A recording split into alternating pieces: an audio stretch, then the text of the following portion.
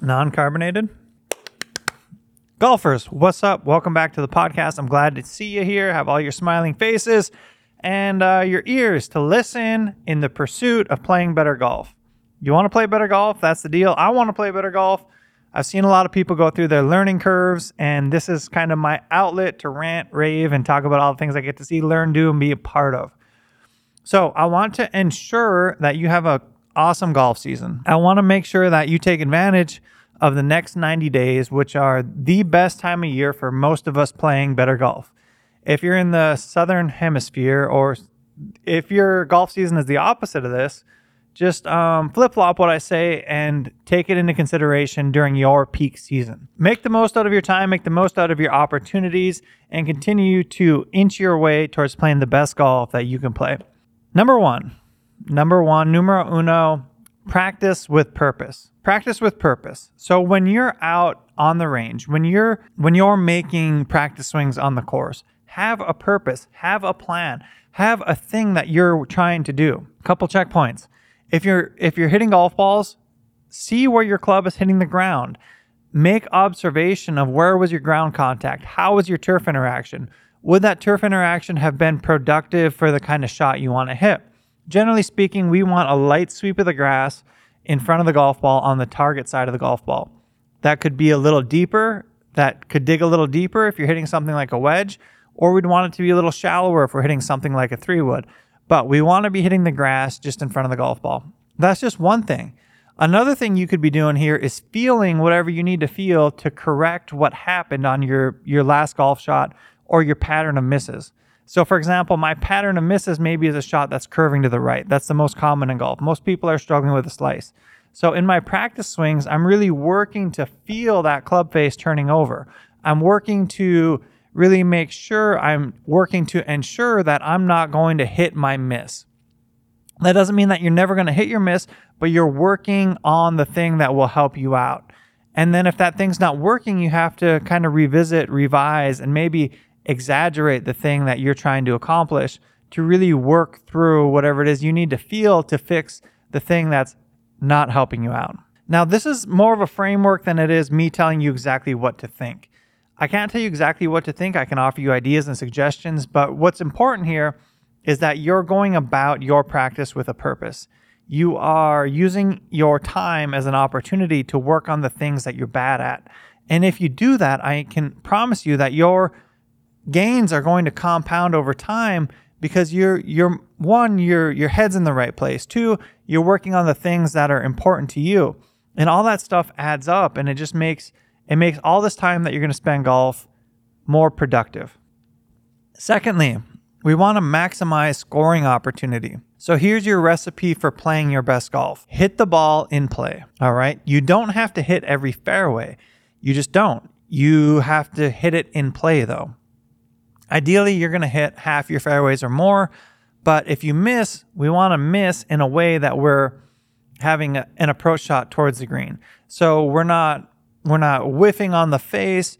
We're having some directional control. We're not perfect, but we're advancing it far enough to give ourselves a shot at the green. That is so important because this is where golf starts.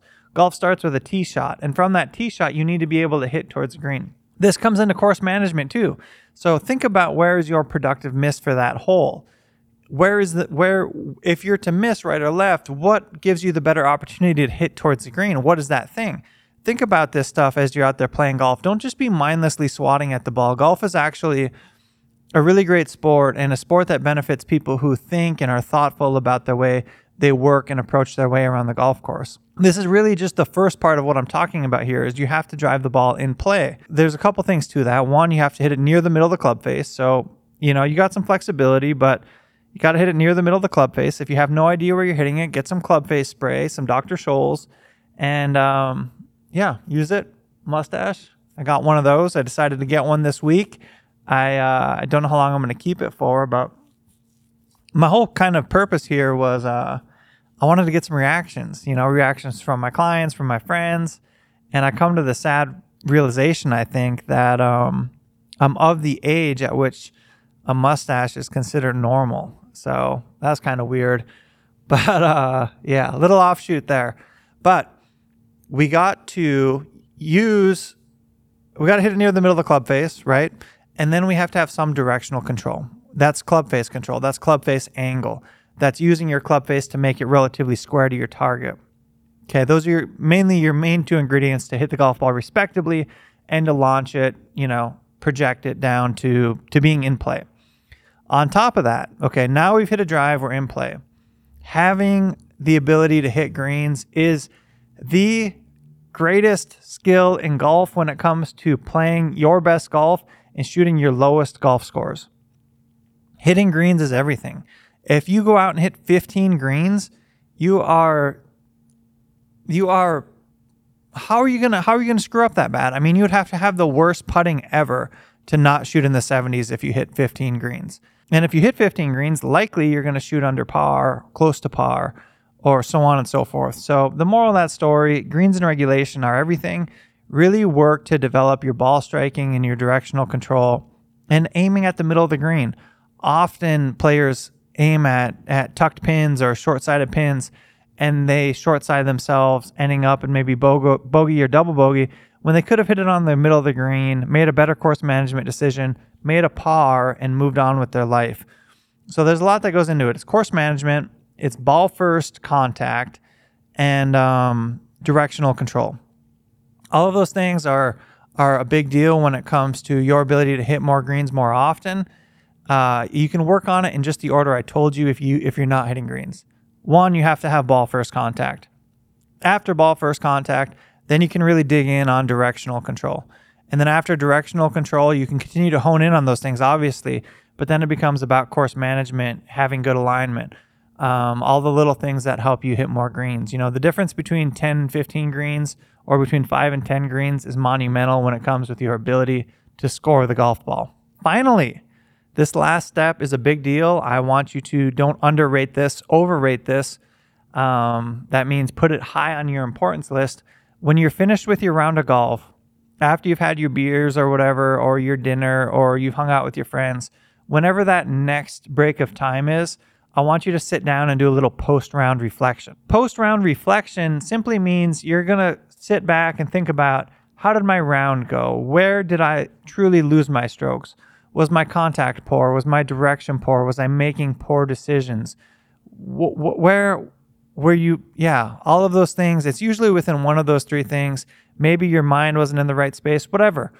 But really sit down and have an honest, thoughtful time about what did I do during that round of golf that either led to me shooting a good score or didn't lead to me shooting the kind of score I wanted to shoot. This kind of reflection is how you prepare and plan for future rounds of golf so you can be on top of your game always. Yeah, it's the post-game analysis.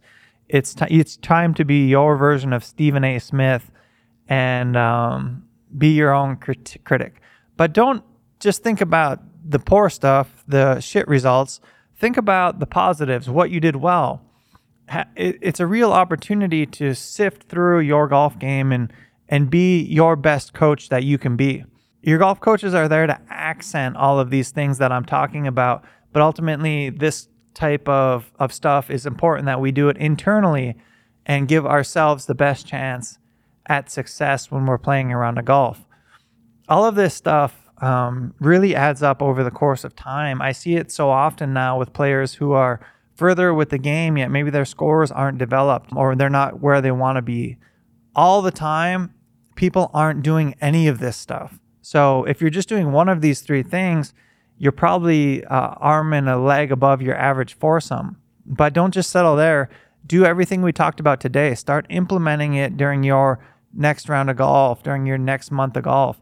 And what you'll start to see is, you'll have a more well-rounded plan for your path of improvement and how you can get to where you want to be with your game. This stuff is really, really important. And golf is a time-consuming sport and game that, if done well, if our thoughts are put in the right places, you can make so much more progress than you thought possible.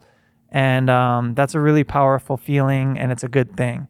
So I'm going to sign off with that. It's been a fun podcast. I like talking about this kind of stuff. I like talking about this kind of digging into some of the its and bits of coaching that doesn't always get talked about. So let me know what you thought of it. I appreciate your thoughts. I don't know what you don't know. Leave this podcast a review, share it with a friend. Share it with the slicer in your group. We get by with a little help from our friends. You know the next part of the song. I will catch you back here, same time, same place next week. He's crazy.